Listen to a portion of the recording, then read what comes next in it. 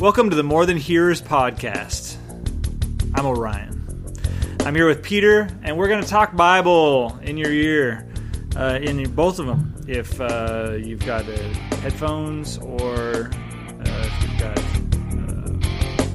a speaker in the car that's outputting to the entire space and not just one side of your head. We're going to be in the book of Luke today.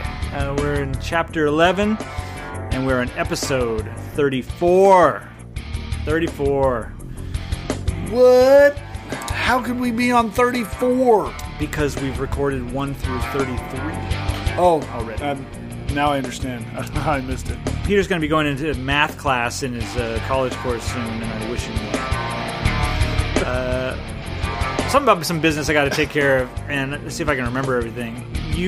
Sometimes you listen, and sometimes you want to contact us. And how do you do that? Well, there's an email we've got, podcast@morethanhearers.com. You're on Facebook. You want to maybe send us a message and just say hi, or ask us, did you really mean what you said when you said such and such? Yes, probably I did, or I misspoke. But anyway, that's facebook.com/morethanhearers. We're on Twitter as that service Twitter. Peter is at MTH_Peter. I'm at Orion Plays Music. And we'd like for you to leave a review for this podcast on your podcast app of choice. Hit us with the best one that you think we deserve. A lot of them go to 5. I don't know if anything goes past 5. This one goes to 11. Oh, nice. Give us 11 out of whatever, please. Unless it's 22. Unless it's 100 or something. Yeah. Yeah. And then, lastly, if you feel like you'd like to donate to this thing that we're doing to help us. I know. If that instilled the confidence in you, you can do that through our PayPal account. The email is the same as the contact email, podcast@morethanhearers.com. Luke 11. Peter, I've been talking with you for, I think, a couple of hours as pre-show prep here. Yeah. So I know how you're doing, but you can tell the audience. I'm doing fine.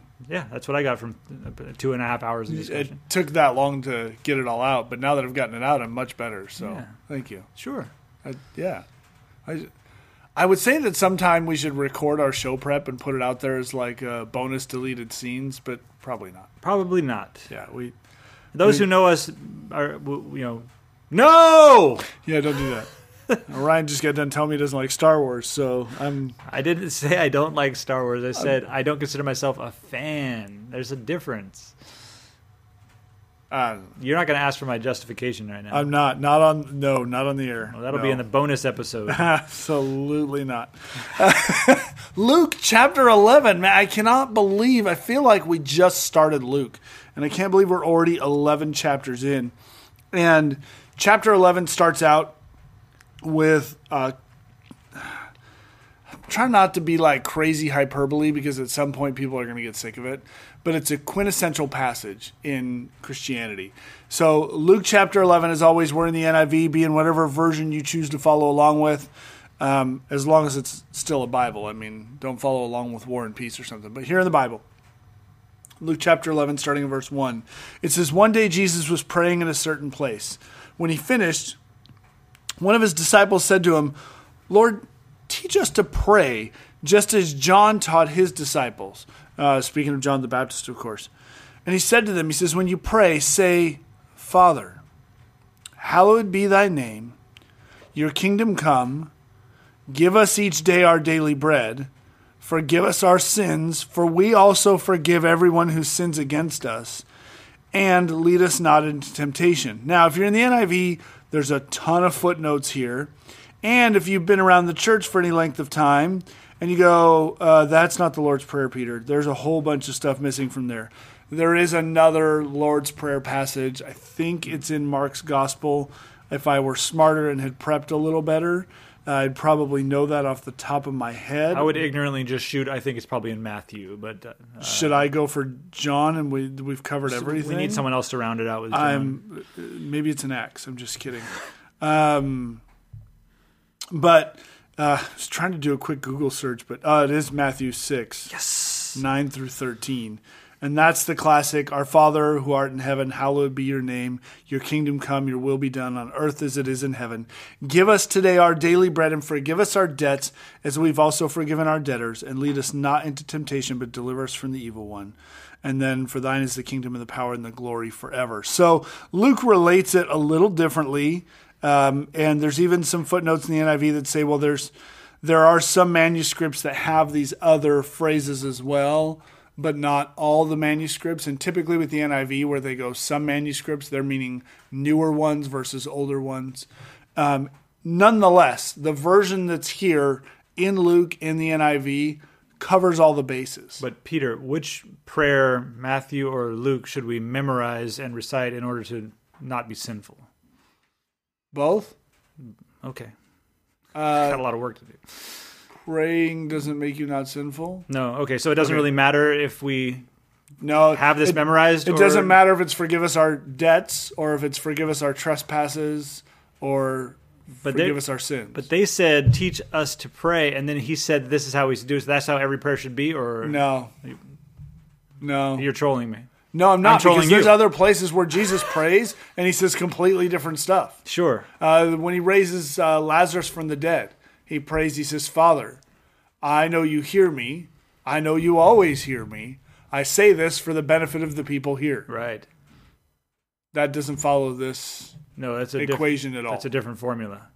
Yeah.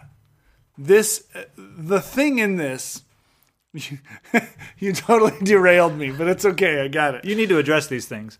The biggest one I want you to see in this, and as a modern Christian, particularly if you've been a believer for any length of time, this is a duh, like, I know, Peter, duh, we all do that. Except that Jesus says, verse 2, he said to them, when you pray, say, Father. This was revolutionary. To the 12 sitting there at the time, or how many ever were there, it's probably the 12, to address God as a father was unthinkable. God was that guy up there. You had to go see the high priest or a priest at the temple to have any access to God. The God of Abraham, Isaac, and Jacob, the God who led our forefathers out of the wilderness, the God who sent manna and quail, and the God who, gave us the law, that God.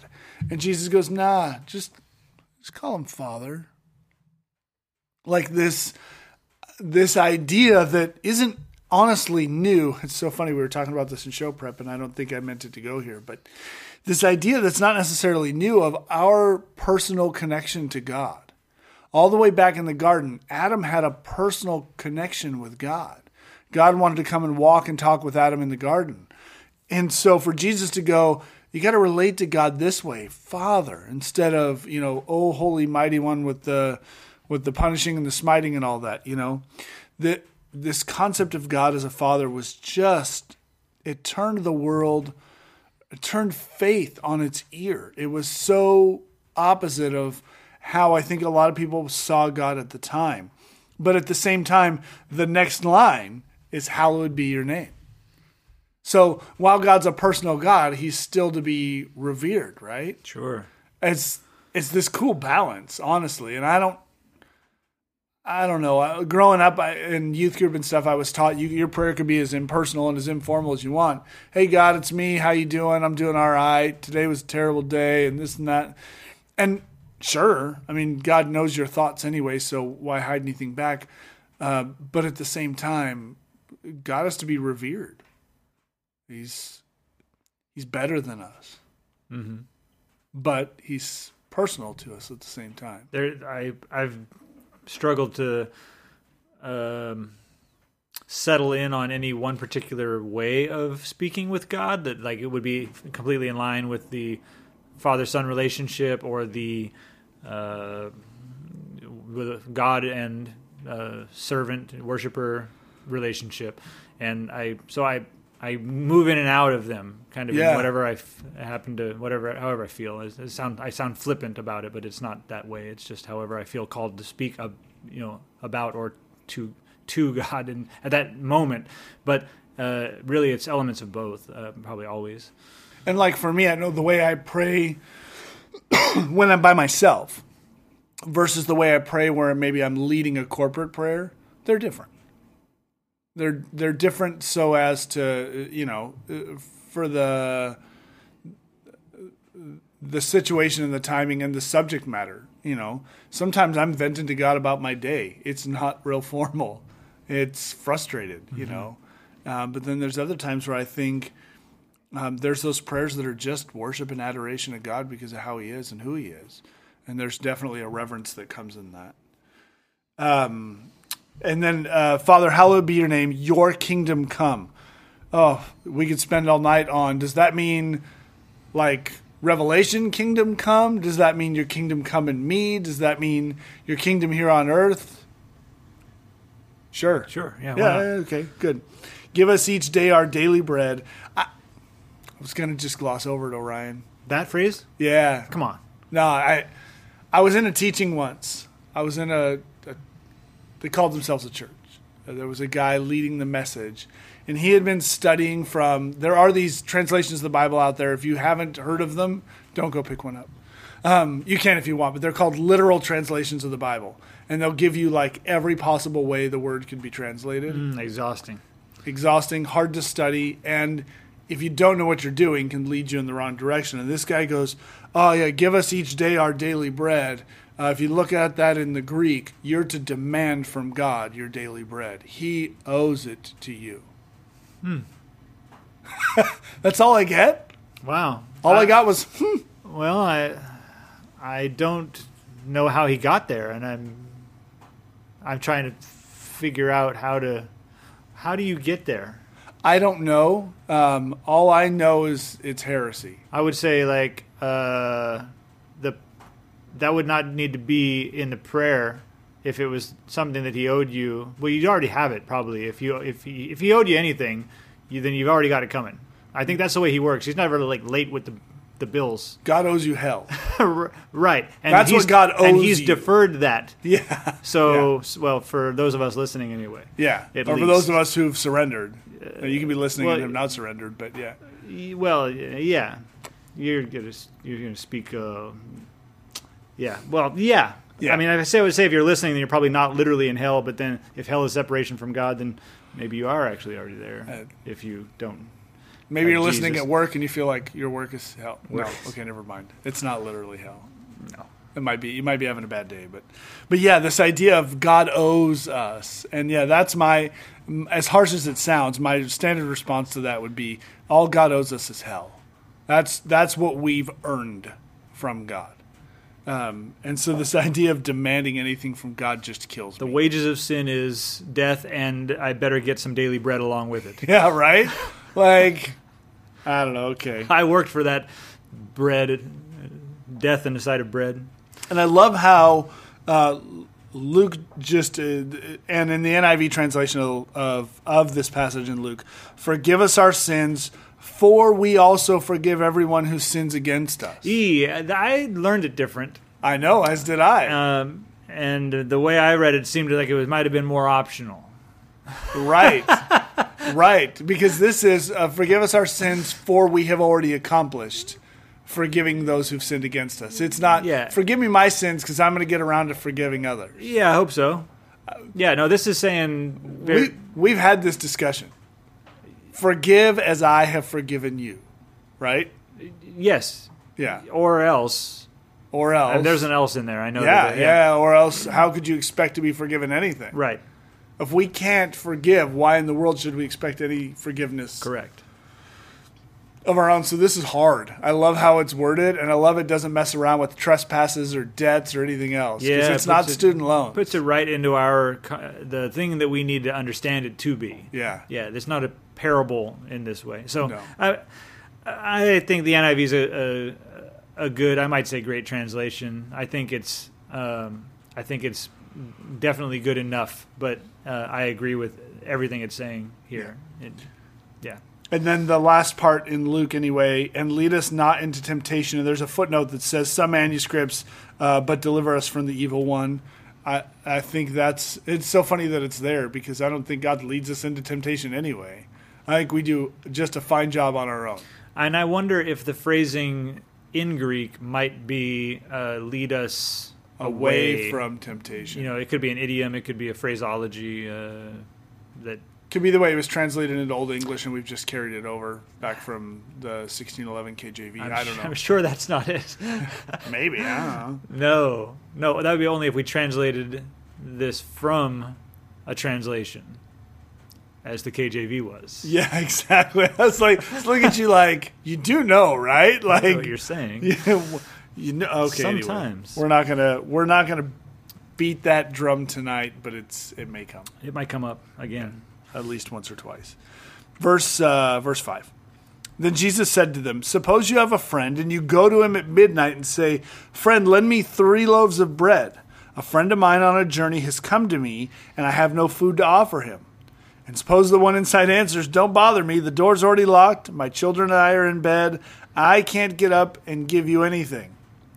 I tell you, even though he will not get up and give you the bread because of your friendship, yet because of your shameless audacity, he will surely get up and give you as much as you need. Wow. Shameless audacity. You had the shameless audacity to knock on my door at midnight. Right? I'm going to get rid of you by giving you what you want. Yeah, I'm going to give you bread just to get you away. Like, Orion, if you showed up at my house at midnight, you were like, knock, knock, knock. Hey, Peter, I need 3 loaves of bread. Never mind that we live like 15 miles apart or whatever it is. Sure. I don't think it's that many. It's probably like 10. Yeah. And there's a lot of places to get bread between your house and mine. But still, say you came at midnight and you knocked on my door, woke me, my dogs, my kids, and everybody else up. Do you even have 3 loaves of bread in this scenario? I usually have 3 loaves of bread. Wow. I have teenagers. Okay. We go through some bread. All right. It's probably frozen. Okay. Okay. We freeze ours. Yeah. But you're like, hey, man, I need 3 loaves of bread.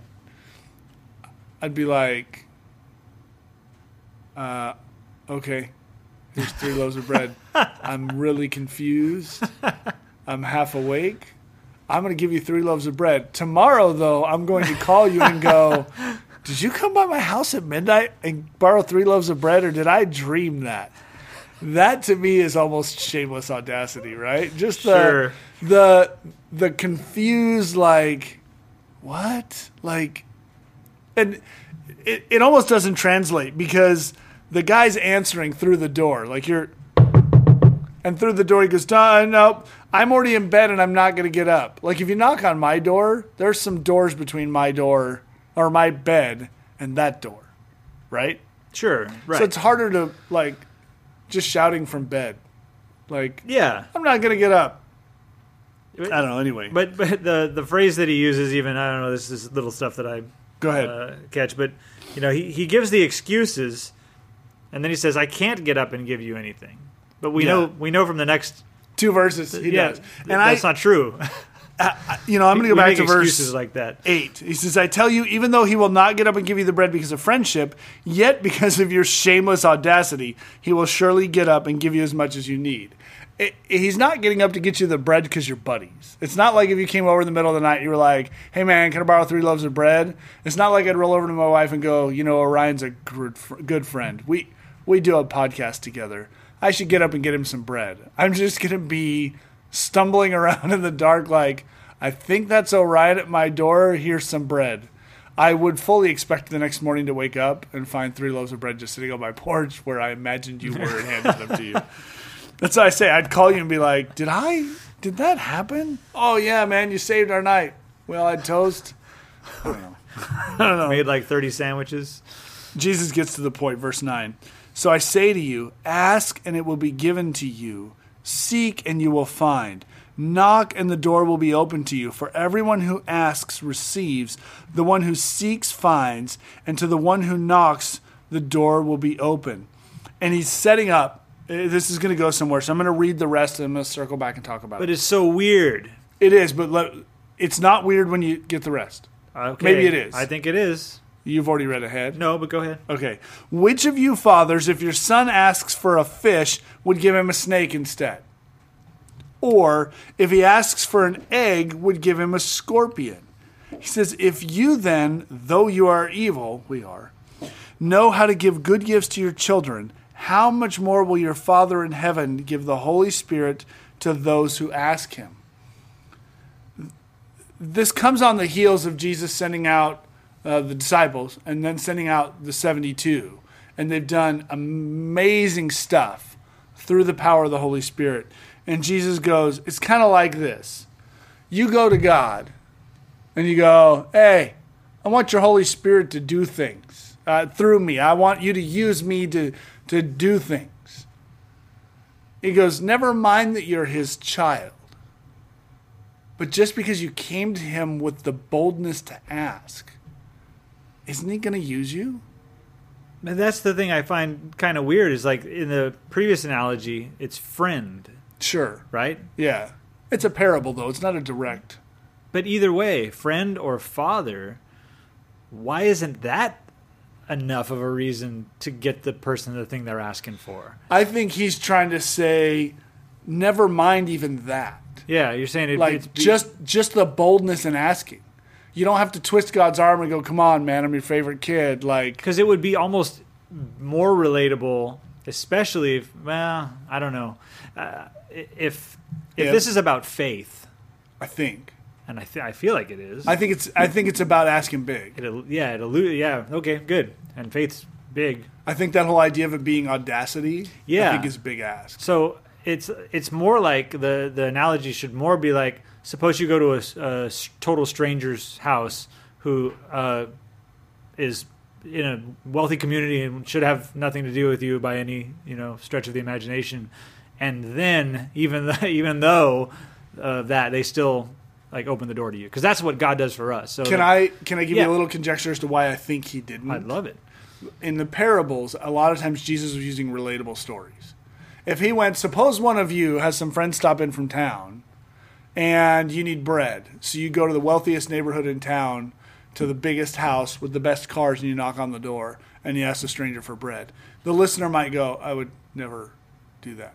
I wouldn't do that at all. All right. Whereas suppose you have out-of-town guests show up suddenly and you need bread. So you go to your friend's house. Well, I probably wouldn't inconvenience them, but I mean, if I really needed bread and all the stores are closed, right? They probably didn't have 7-Elevens back then. It's at least plausible under some set of circumstances. Whereas if you get too far out there, it's like that would never happen. I like it. It doesn't matter. Thanks for that. Okay, sorry. I'm just guessing. But I love, which of you fathers, if your son asks for a fish, will give him a snake instead? Or if he asks for an egg, will give him a scorpion? If you then, though you are evil, know how to give good gifts to your children, how much more will your Father in heaven give the Holy Spirit to those who ask him? And that's the great part about this, is I think I want, somewhere deep down inside, I think we want to go, I'd rather have said, how much more will your Father in heaven give gifts to you? Like if your kid asked you for a fish, you wouldn't give him a snake. So if you asked God for $50, he's not going to give you a quarter. But it has nothing to do about asking God for any sort of want or need other than the Holy Spirit. Mm-hmm. This is about trusting God for a big portion of whatever that looks like in your life and in your walk. Verse 14, Jesus was driving out a demon that was mute. When the demon left, the man who had been mute spoke, and the crowd was amazed. Some of them said, by Beelzebul, is that how it is in yours, Orion? I see it, yeah. The prince of demons, he is driving out demons. Others tested him, by asking for a sign from heaven. Jesus knew their thoughts and said to them, any kingdom divided against itself will be ruined, and a house divided against itself will fall. If Satan is divided against himself, how can his kingdom stand? I say this because you claim that I drive out demons by Beelzebul. Now, if I drive out demons by Beelzebul, why did you just say the devil? By whom do your followers drive them out? So then, they will be your judges. But if I drive out demons by the finger of God, then the kingdom of God has come upon you. We look at that. I look at that and I go, well, duh. Like, duh. But I know this because I've read it. And I wish I I wish it could have been there. They're just reaching. His enemies are just... They're done with him. They're just reaching for anything, whether it makes sense or not. I mean, that's what you see here. And so much of this, because he's speaking, it doesn't say who. It says some of them said. And others tested him this way. And it says Jesus knew their thoughts, but we get to a little clue about who they are. And he says, now if I drive out demons by Beelzebul, this is verse 19, by whom do your followers drive them out? So it's leaders, it's church leaders, spiritual leaders. And he goes... ones with followers. Right, ones with followers. He goes, you don't like what I'm doing? Is it because I'm challenging your audience or authority in some way, shape, or form? And it's this house divided against itself. It's if someone's doing the work of God, setting yourself opposite of them, even if you don't like that they're getting more attention than you or anything else, is bad news.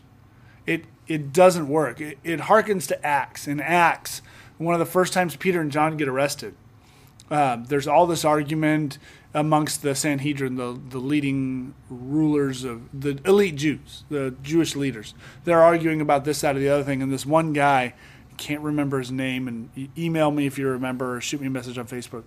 Gosh, I wish I could remember the guy's name. He stands up in the assembly of the Sanhedrin, and he goes, brothers, look. A long time ago, this dude rose up, and I can't remember his name either, and we killed him, and his followers were scattered. And then this guy came along, and we killed him, and his followers were scattered. And he goes, now these guys, these followers of Jesus, we've killed him, and his followers are stirring stuff up, and one of two things is going to happen. Either they're just going to go away, like everybody else did, or what they're doing is of God, and we don't want to be set against God. Because we can't be men of God, leaders, the religious leaders, and be against God. And he goes, one of two things is going to happen. Let's just not worry about it. This is considered to be what you just mentioned, despite not being in the chapter that we're studying today, is considered to be one of the earliest written logical arguments. Is it really? It is. Huh, I didn't know that. Yeah. That's pretty cool. It's a syllogism. And if this, then that type of a thing. If this is true, that must be true. Yeah, and there's another one in the Bible, too. I think Paul probably presents. Paul argues some stuff. But yeah, good. they're considered to be some of the earliest written, logical, like truly, like, oh, that's sound. You got some sound reasoning, right there. That's cool. I didn't know that. I love it. Verse 21. When a strong man, fully armed, guards his own house, his possessions are safe. But when someone stronger attacks and overpowers him, he takes away the armor in which the man trusted and divides up his plunder. Whoever is not with me is against me, and whoever does not gather with me scatters. Did we not just address this? We did. Last episode or the one before? Something like that. Yeah. Yeah. I think very 2 episodes recent. ago. Yeah. When an impure spirit comes out of a person, it goes through arid places seeking rest and does not find it. And then it says, I will return to the house I left. When it arrives, it finds the house swept, clean, and put in order. Then it goes in and takes 7 other spirits more wicked than itself, and they go in and live there. And the final condition of that person is worse than the first. You know, the first lots of times I read this was a scary statement of Jesus's. But I don't want to get ahead of whoever's not with me is against me if you're still trying to get to that point, Orion. No, go. I thought you might be looking back for where we talked about it before, but I was looking for the other telling of the strong man because that's what, like, one of the that was a mind blown moment for me, like to study that. Why is that? Because so the other example of the strong man is Matthew 12, Matthew chapter 12, 29. Jesus says, if this ad will get out of my face. Or again, how can anyone enter a strong man's house and carry off his possessions unless he first ties up the strong man? Then he can plunder his house.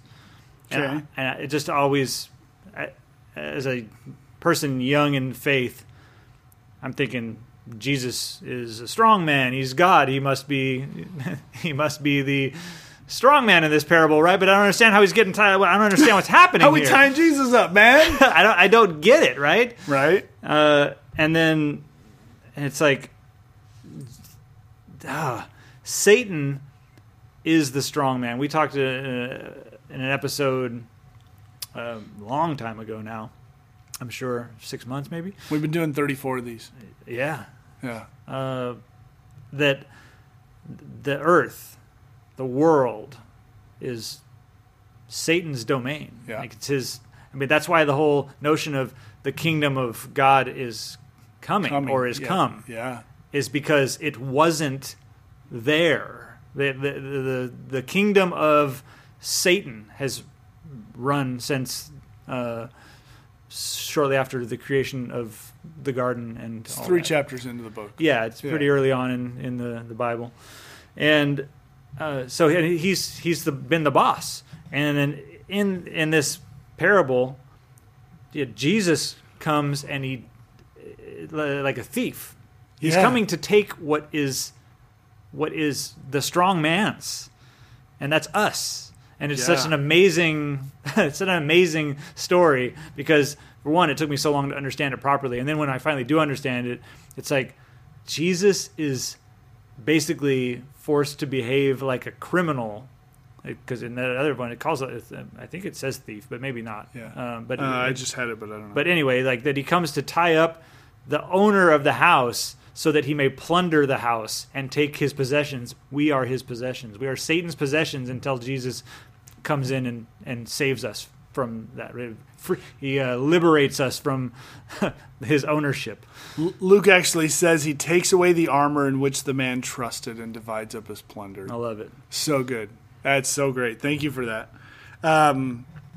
This other passage, when an impure spirit comes out of a person, it goes through arid places seeking rest and doesn't find it. And then it says, I will return to the house I left. And when it arrives, it finds the house swept clean and put in order. And then it goes and takes 7 other spirits more wicked than itself, and they go in and live there. And the final condition of that person is worse than the first. And for the longest time, I was like, I don't want Jesus to drive impure spirits out of me. I get 7 more. Sure. Like if he sends out 7, I'm going to end up with 49. Clearly, that's what. Like, right? This is multiplying. Yeah. 1 for 7. This is considered to be some of the earliest multiplication. Oh. No, But then there's a thing in here that's not in here, and I think it's not in here on purpose. It says it goes through seeking rest, it doesn't find it, and then it says, I'll return to the house I left, and when it arrives, it finds the house swept clean and put in order. But what doesn't it find? an owner? Or anyone? A pure spirit. Okay, It doesn't find any spirit. sure.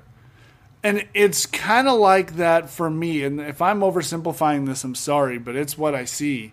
Of when we try to clean ourselves up, when we try to get our own lives in order, or even when we have a spiritual experience at church or wherever else, right? You're at a big concert or some sort of crusade or something, and you have an experience with God.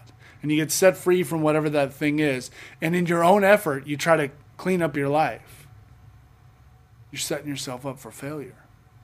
You don't fill yourself, because Jesus just got done talking about audaciously asking for the Holy Spirit. Yes. If we don't replace what we've gotten rid of with Jesus, with the Spirit of God, we are setting ourselves up for bigger failure than what we started with. That's awesome. That's never been clear to me, and now it's obvious. It was always so scary to me, so right? neat. Of like, I don't want 7 more demons. I'll hold on to the ones I got. to just put the only one that matters in there, and it'll take up that space. Right. It's hard to like move 7 of your buddies in. You know, like you move out of, like you had the best apartment ever, and you move out. You get thrown out. You get evicted. But you get a few bucks together, and you get a few buddies to chip in on the rent. And you're like, we're going to go rent this apartment back. And you get there and other people are living there. You can't really rent the apartment back. Okay, there we go. It's good enough. Verse 27. As Jesus was saying these things, a woman in the crowd called out, "Blessed is the mother who gave you birth and nursed you." Uh-oh. He replied, "Blessed rather are those who hear the word of God and obey it." That's not the nicest comeback in the world. It's true. surprising. Yeah, right? It really is. I mean, it shouldn't be. I hate when I'm surprised by the character of God, because it says it's more about me than anything else. It's like, whoa, I didn't see that coming from God. But it's because I'm not God and my understanding is faulty. And the parallel to this passage in Luke, of course, that we've already touched on, is Matthew, you were just there, 12. And in Matthew 12 is the account of Jesus' mothers and brothers. Mm-hmm. So it's kind of, Luke doesn't carry that particular account. Maybe the guys he talked to for background just forgot about it. But this is the only thing that really touches on Jesus' familial relationships in Luke 11. But the lady says it's probably super nice, right? Like, blessed is the woman who gave birth to you. Because even Jesus, talking about John the Baptist, goes, no greater man born among women than John the Baptist. Sure. And she goes, hey, blessed is, your teacher, you're amazing. Blessed is the woman who gave birth to you. And he goes, no. People who hear the word of God and obey it, they're blessed. They're the ones blessed, yeah. It's true. It just seems a little harsh. Yeah. And sometimes truth is a little harsh. I don't know. Anyway, verse 29, as the crowds increased, Jesus said, this is a wicked generation. It asks for a sign, but none will be given it except the sign of Jonah. For as Jonah was a sign to the Ninevites, so also will the Son of Man be to this generation. The queen of the south will rise at the judgment with the people of this generation and condemn them. For she came from the ends of the earth to listen to Solomon's wisdom, and now something greater than Solomon is here. The men of Nineveh will stand up at the judgment with this generation and condemn it, for they repented at the preaching of Jonah, and now something greater than Jonah is here. I have thoughts. You do? Yeah. Do you? I do too, but go ahead. The thing. No. Yeah. No. Yeah. The thing about Jonah is that's a fantastical story. I don't know if that's the right word. I mean that it sounds like it couldn't happen. Sure. Okay. That's what I mean by it. Yeah. And there's, I know most people listening to this show probably go, well, if it's in the Bible, I believe it. But there's a line of reasoning where you could say, well, something like that sounds just really bananas, and I'm just going to choose to not believe that story. But if you follow Jesus, then you have to believe the story of Jonah. Because Jesus he references it as a fact. It's like anytime, like Noah and the flood, that's just too crazy to happen. And then Jesus goes, it will be like in the days of Noah, and you're stuck. I mean, you got to make a decision there. Either Jesus is a liar, or he's the Son of God. If he is, throw the whole thing away. Right. Don't try to parcel it out. So we think these things are, because then you're being judged now of what's good and evil. You're going to pick the things that Jesus said that were worth repeating or worth holding on to as fact. Like, well, now you're a worthy judge. That's slippery slope and all that. But anyway, I like whenever Jesus does one of these things where he establishes something that someone might be struggling to believe. Okay, I don't know, burning bush, talking snake. I believe the moral things and everything, and I think Jesus was a good teacher. And then Jesus references the things that are maybe the hardest to believe of the Old Testament stories, and he references them as if they are fact, not parable. So, no, take that. Yeah, I know. Is Jesus like, I know Jonah, he lives in my dad's house. It's so legit. And this, for as Jonah was assigned to the Ninevites, so also will the Son of Man be to this generation. And the last verse in there, verse 32, the men of Nineveh will stand up at the judgment with this generation and condemn it, for they repented at the preaching of Jonah, and now something greater than Jonah is here. Nineveh was the capital of Assyria. As the Assyrians wiped out Israel. Not Judah, but Israel, the divided kingdom at the time, wiped them out. And Nineveh was their capital. They were absolute enemies, and part of the reason why Jonah had such an issue with going to Nineveh in the first place. But then this idea that God would go to the enemies of Israel and go, repent and be saved. And they surrendered, and Jesus goes, look, God sent the word away from you guys before to other people, and they believed. And now the word has come to you, and you're rejecting it. The people of Nineveh stand in judgment of you. Not that the people of Nineveh will actually stand as judges. Just their example of not even being the chosen people of God, as Israel was at the time, right? Mm-hmm. They're not even the chosen people of God, and they repented and followed God, and Israel didn't. How much more you, the people of God, who get God himself, not just the word from a prophet, but God himself, and have rejected it. Oh, the people of Nineveh are going to stand up and go, you're dumb. Like, we believed because of a guy who had fish vomit on him. Right. You don't believe when God himself? That's that whole idea of the people of Nineveh, or the men of Nineveh, will stand up at the judgment and condemn this generation. They don't have to say a word, just that they're present, right? Yep. Okay. No one lights a lamp, verse 33, and puts it in a place where it will be hidden or under a bowl. Instead, they put it on its stand so that those who come in may see the light. Your eye is the lamp of your body. When your eyes are healthy, your whole body is full of light. Sorry, I lost my place for a second. Your whole body also is full of light. But when they are unhealthy, your body also is full of darkness. See to it then that the light within you is not darkness. Therefore, if your whole body is full of light and no part of it dark, it will be just as full of light as when a lamp shines its light on you. I love this. This, of all the parables maybe, or of all the metaphors Jesus uses, I get this one. Long before I did any of the stuff I did now, long before I was a semi-famous podcast host. Sorry, I thought that was funny. Long before I was a mechanic or a Bible teacher or even a parent.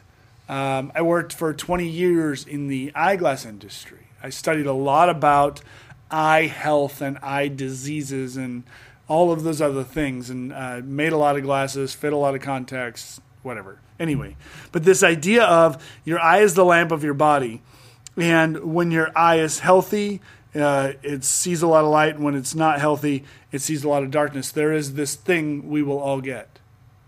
We're all going to get it. Well, if you live long enough. It's called cataracts.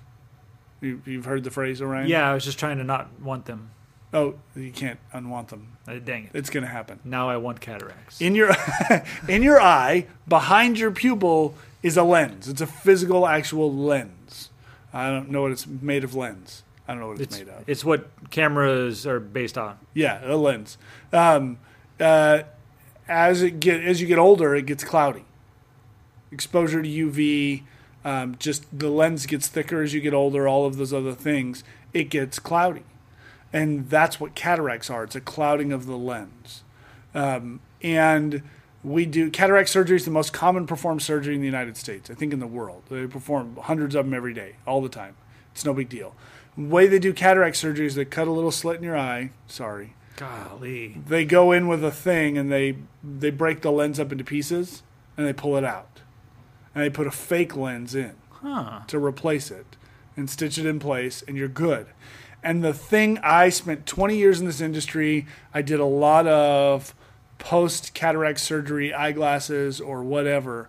And the thing overwhelmingly almost everybody who's ever had cataract surgery says is, I didn't realize how dim things had gotten. Because of that clouding of their lens, it makes everything dim. But slowly over time. Slowly over time, so you don't notice the degradation. But then all at once, it's fixed. And it's so bright. That's why a lot of older people don't like to drive at night. Because it just flat can't see. Because they're getting so little light into their eyes in the first place. So this idea of when your eyes are healthy, your whole body is full of light. But when they're unhealthy, your body is also full of darkness. I get the visual there and this idea of the way cataracts And now I do too. Yeah, thank you. And hopefully, listener, you do as well. Don't go, oh, it seemed a little dark yesterday, I must have got the cataracts. It's usually 60 plus by the time they're bad enough. We all have a little tiny bit. It's just not bad enough yet to matter. I look forward to the parable that you can relate to the little floaters I've got. It's welcome to my world, too. If you all of a sudden get a bunch of them all at once, go to the doctor. Okay. Yeah, you got problems. Thanks. It's usually a sign of like a detached retina or something like that. Now I don't want that. I don't want that at all. I'm not sure that's a good thing whatsoever. So, and then he opens this account with no one lights a lamp and puts it in a place where it'll be hidden or under a bowl. And I love the ridiculousness of this. Like, what fool? What'd you light it for? Like, and remember, this is pre-electricity. Long before Ben Franklin with the key on the kite. Mm-hmm. They used candles or lamps. If you took a candle and lit it and put a bowl over it, you'd snuff it. It would go out. Yeah. Maybe not right away, depending on the size of the bowl and the size of the candle, but it will starve it for oxygen and it will just go out anyway. Not to mention the fact it's utterly useless. Mm-hmm. And Jesus goes, nobody does this. If the light of God has come into you, you've got to get it out. Don't hide it in yourself. It's got to go beyond you. Therefore, if that last verse in that passage, 36, therefore, if your whole body is full of light and no part of it dark, it will be just as full of light as a lamp shines, as when a lamp shines its light on you.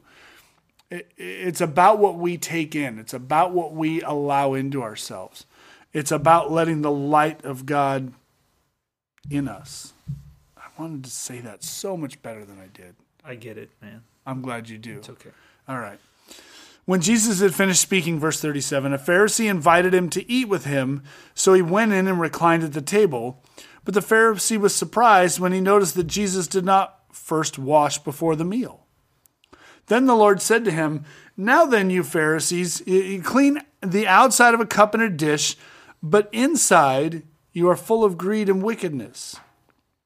You foolish people, did not the one who made the outside make the inside also?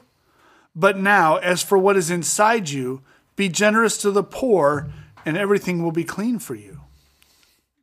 Woe to you, Pharisees, because you give God a tenth of your mint, rue, and all other kinds of garden herbs, but you neglect justice and the love of God.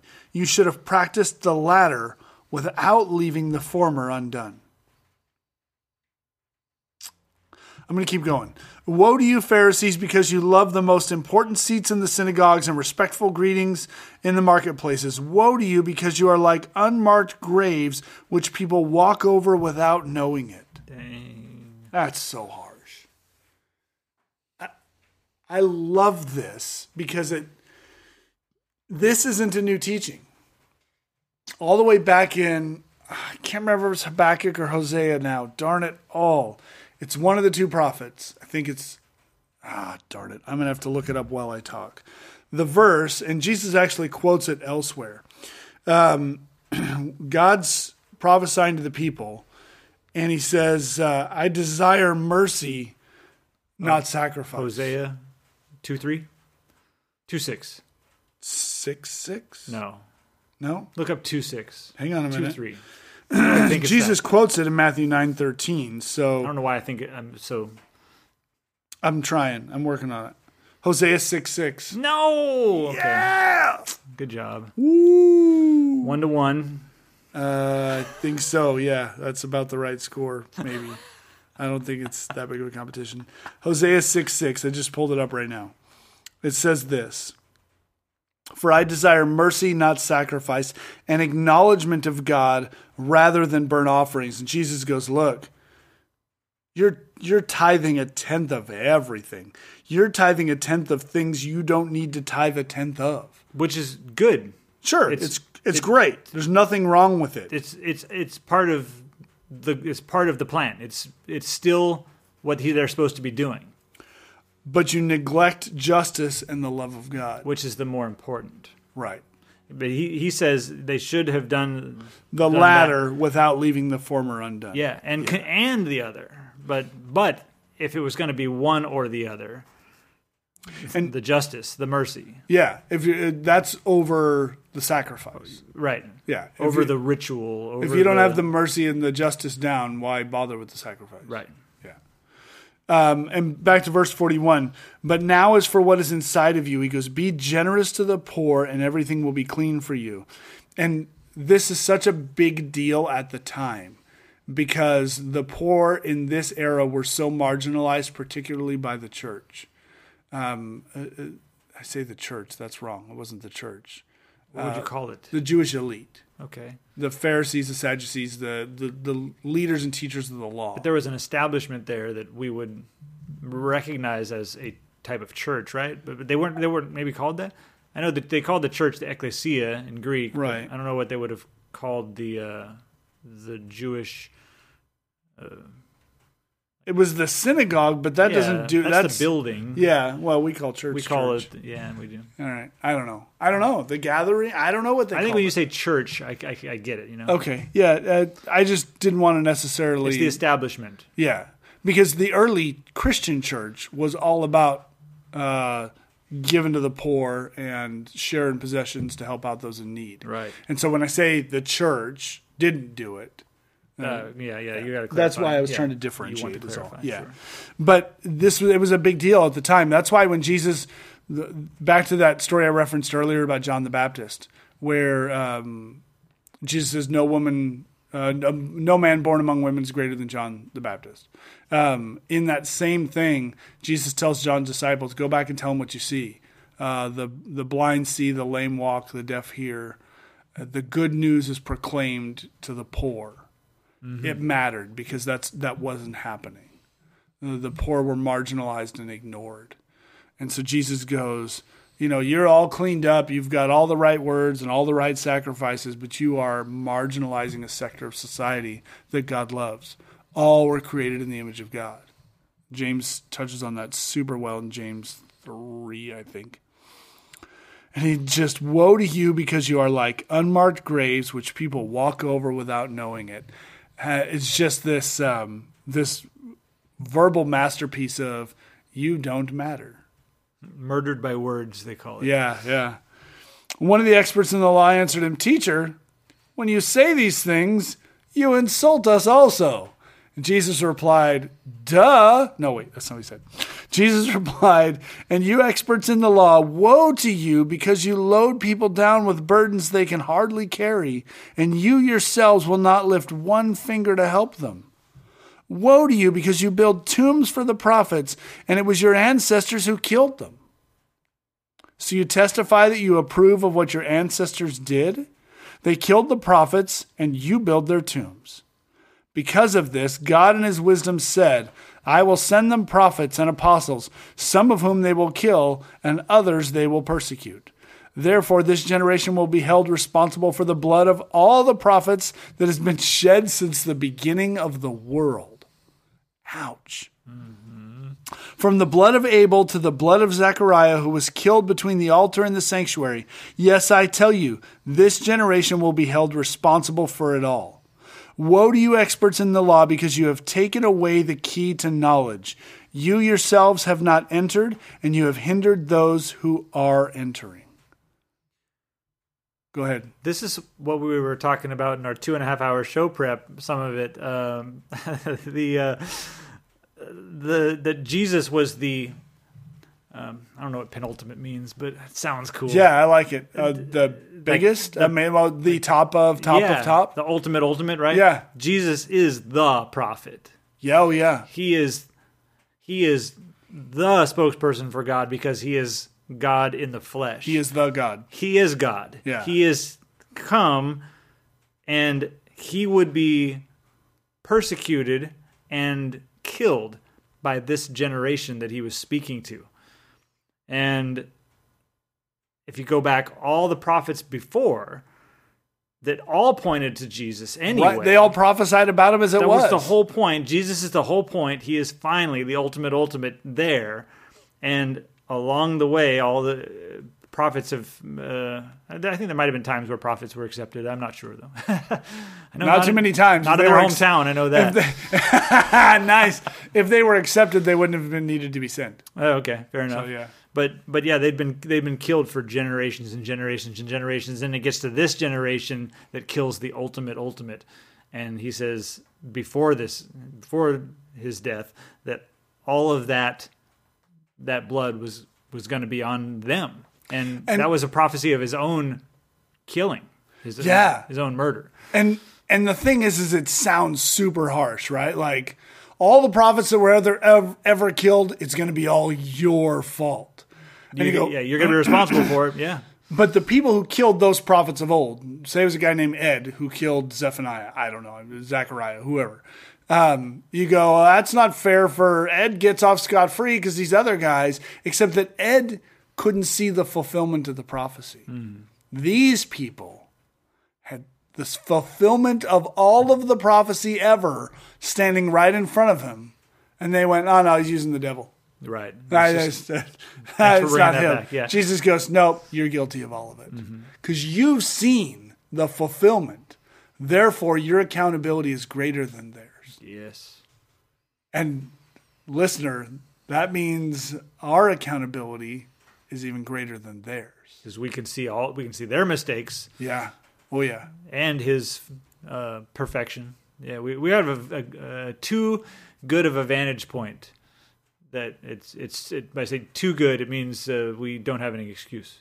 None. Yeah. We can see it all. Yeah, it's a really good vantage point that eliminates all of our excuses. Right. That's rough stuff. The chapter ends, I was going to say poorly, but I don't want to say that the Bible's poor anywhere. So the chapter ends not in a great place. When Jesus went outside, the Pharisees and the teachers of the law began to oppose him fiercely and to besiege him with questions, waiting to catch him in something he might say.